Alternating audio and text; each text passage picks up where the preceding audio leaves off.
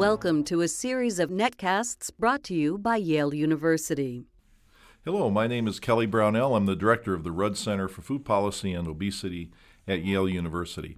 Our guest for this first of two podcasts is Dr. Diane Newmark-Steiner, professor in the Division of Epidemiology and Community Health in the School of Public Health, and also an adjunct professor in the Department of Pediatrics at the University of Minnesota.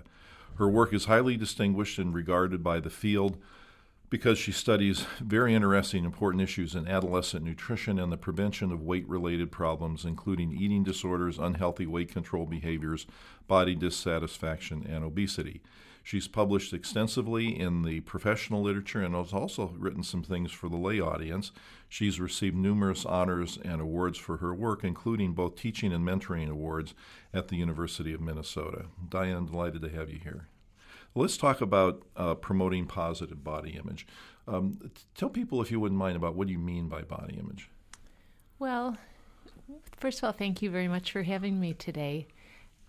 We talk a lot about body image and how people view themselves, whether or not I am satisfied and to what level am I satisfied with different parts of my body. So it might be my shoulders, my hips, my stomach, my legs, and also with my whole body shape, my body size, my height, and my weight. That's one way to assess it. Of course, you could go much more into depth by looking at different aspects, cognitive, emotional, behavioral, but this is how we usually assess body image. And there are wide variations, from what I understand, in how people feel about their bodies.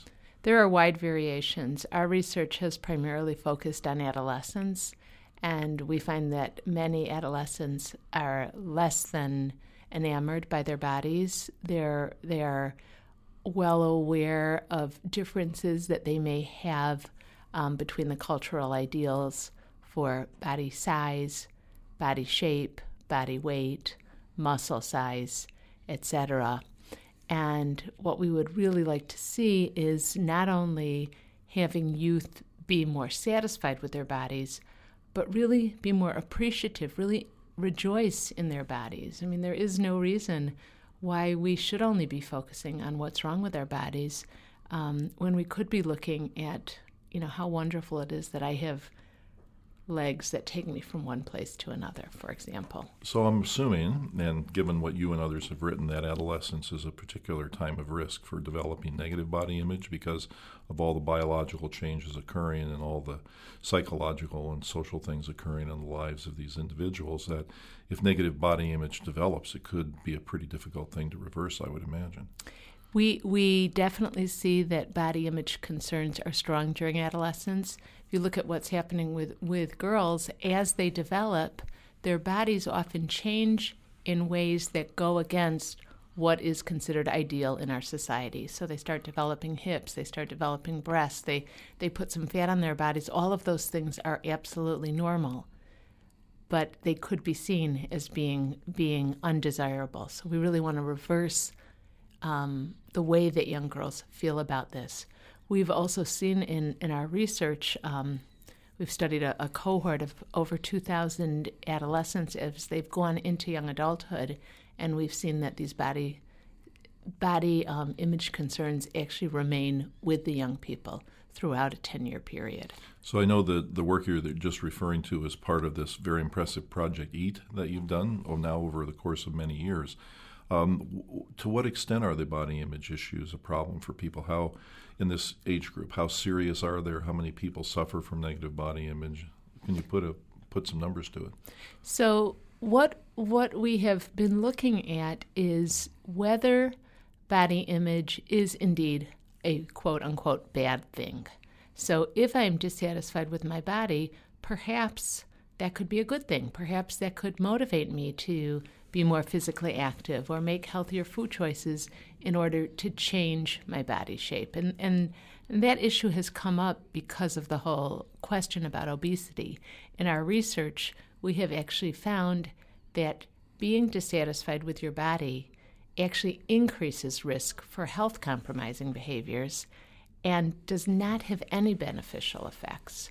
So, for example, young girls and young boys who are dissatisfied with their bodies are less likely to be physically active, less likely to eat fruits and vegetables, and more likely to engage in extreme weight control behaviors than youth who are more satisfied with their bodies. We've also seen that having a poor body image predicts weight gain over time, which is kind of counterintuitive unless you get into the mindset of an adolescent. Well, this strikes me as very important additional information to have, because people who might have been thinking about body image would have been concerned about how unpleasant it would be to suffer from this if you're the individual having it. But you're now talking about it spilling over into a range of health behaviors that really could affect a person's well-being in a number of ways. Yeah. And what you bring up is also important. We also know that body image does have an impact on one's overall sense of self and self-esteem. And, during the adolescent years, this is so important. And what percentage of teenage girls and boys would be having negative body image, and are there behaviors that are troublesome that come from this dissatisfaction? So it's a little difficult to say what percentage of youth have poor body image, because it really depends on the cutoff. If we look at the percentage of youth who are, for example, engaging in unhealthy weight control behaviors, we see it's over half of adolescent girls and a third of adolescent boys.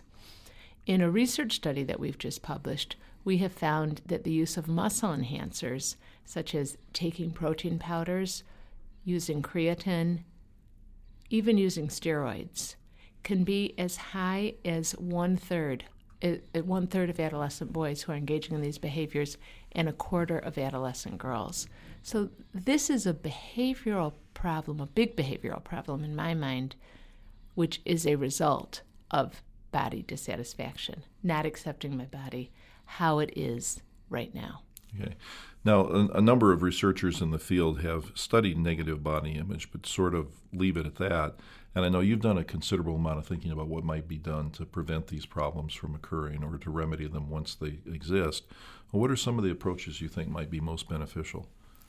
Well, we did a research study a number of years ago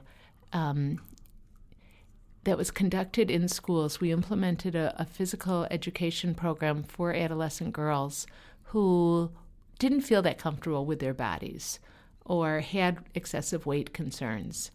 And the program is called New Moves. It's all available actually online, newmovesonline.com.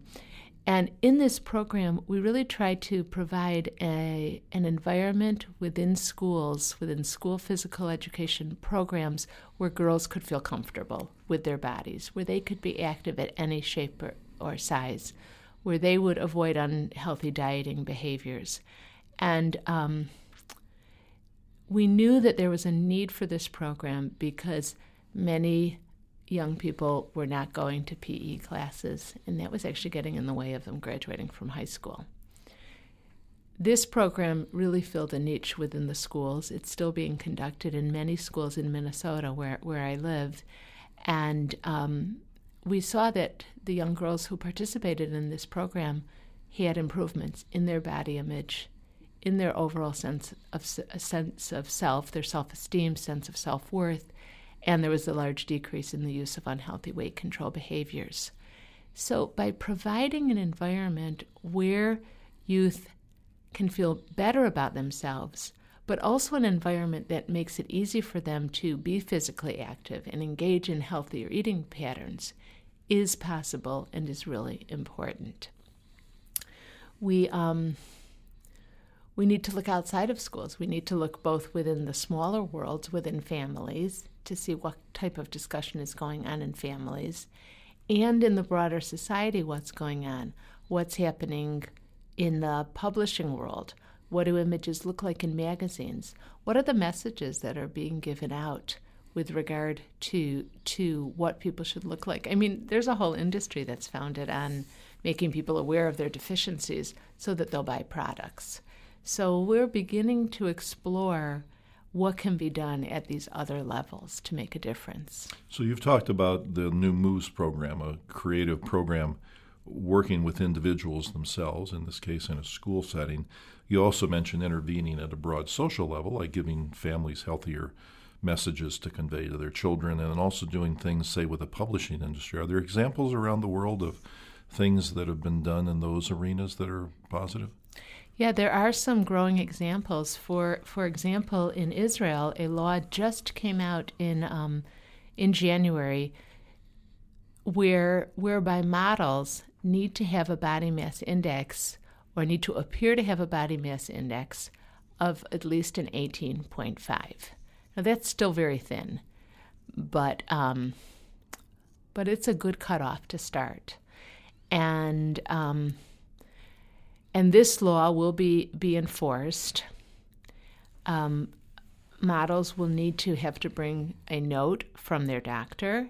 And in the case of, let's say, there's an illness of a model or a death of a model, as we've seen in many places due to anorexia nervosa, the family will actually be able to sue the government if that wasn't enacted properly.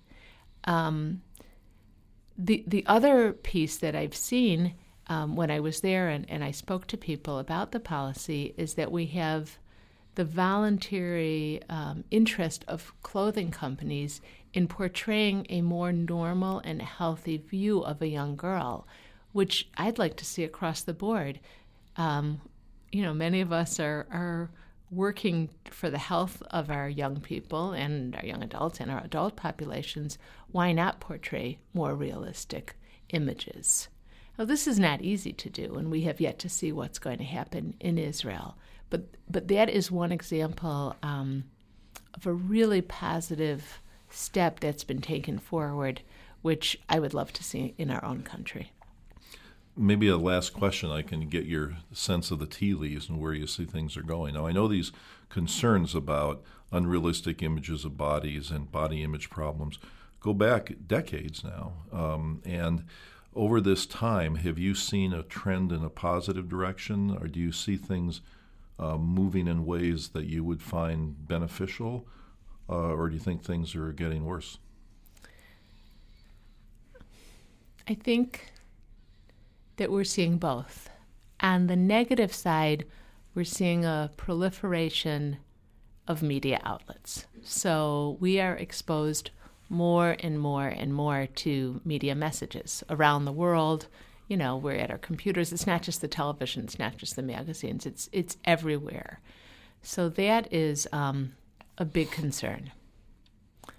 On the positive side, the language is changing. We are talking more about diversity in shape and size.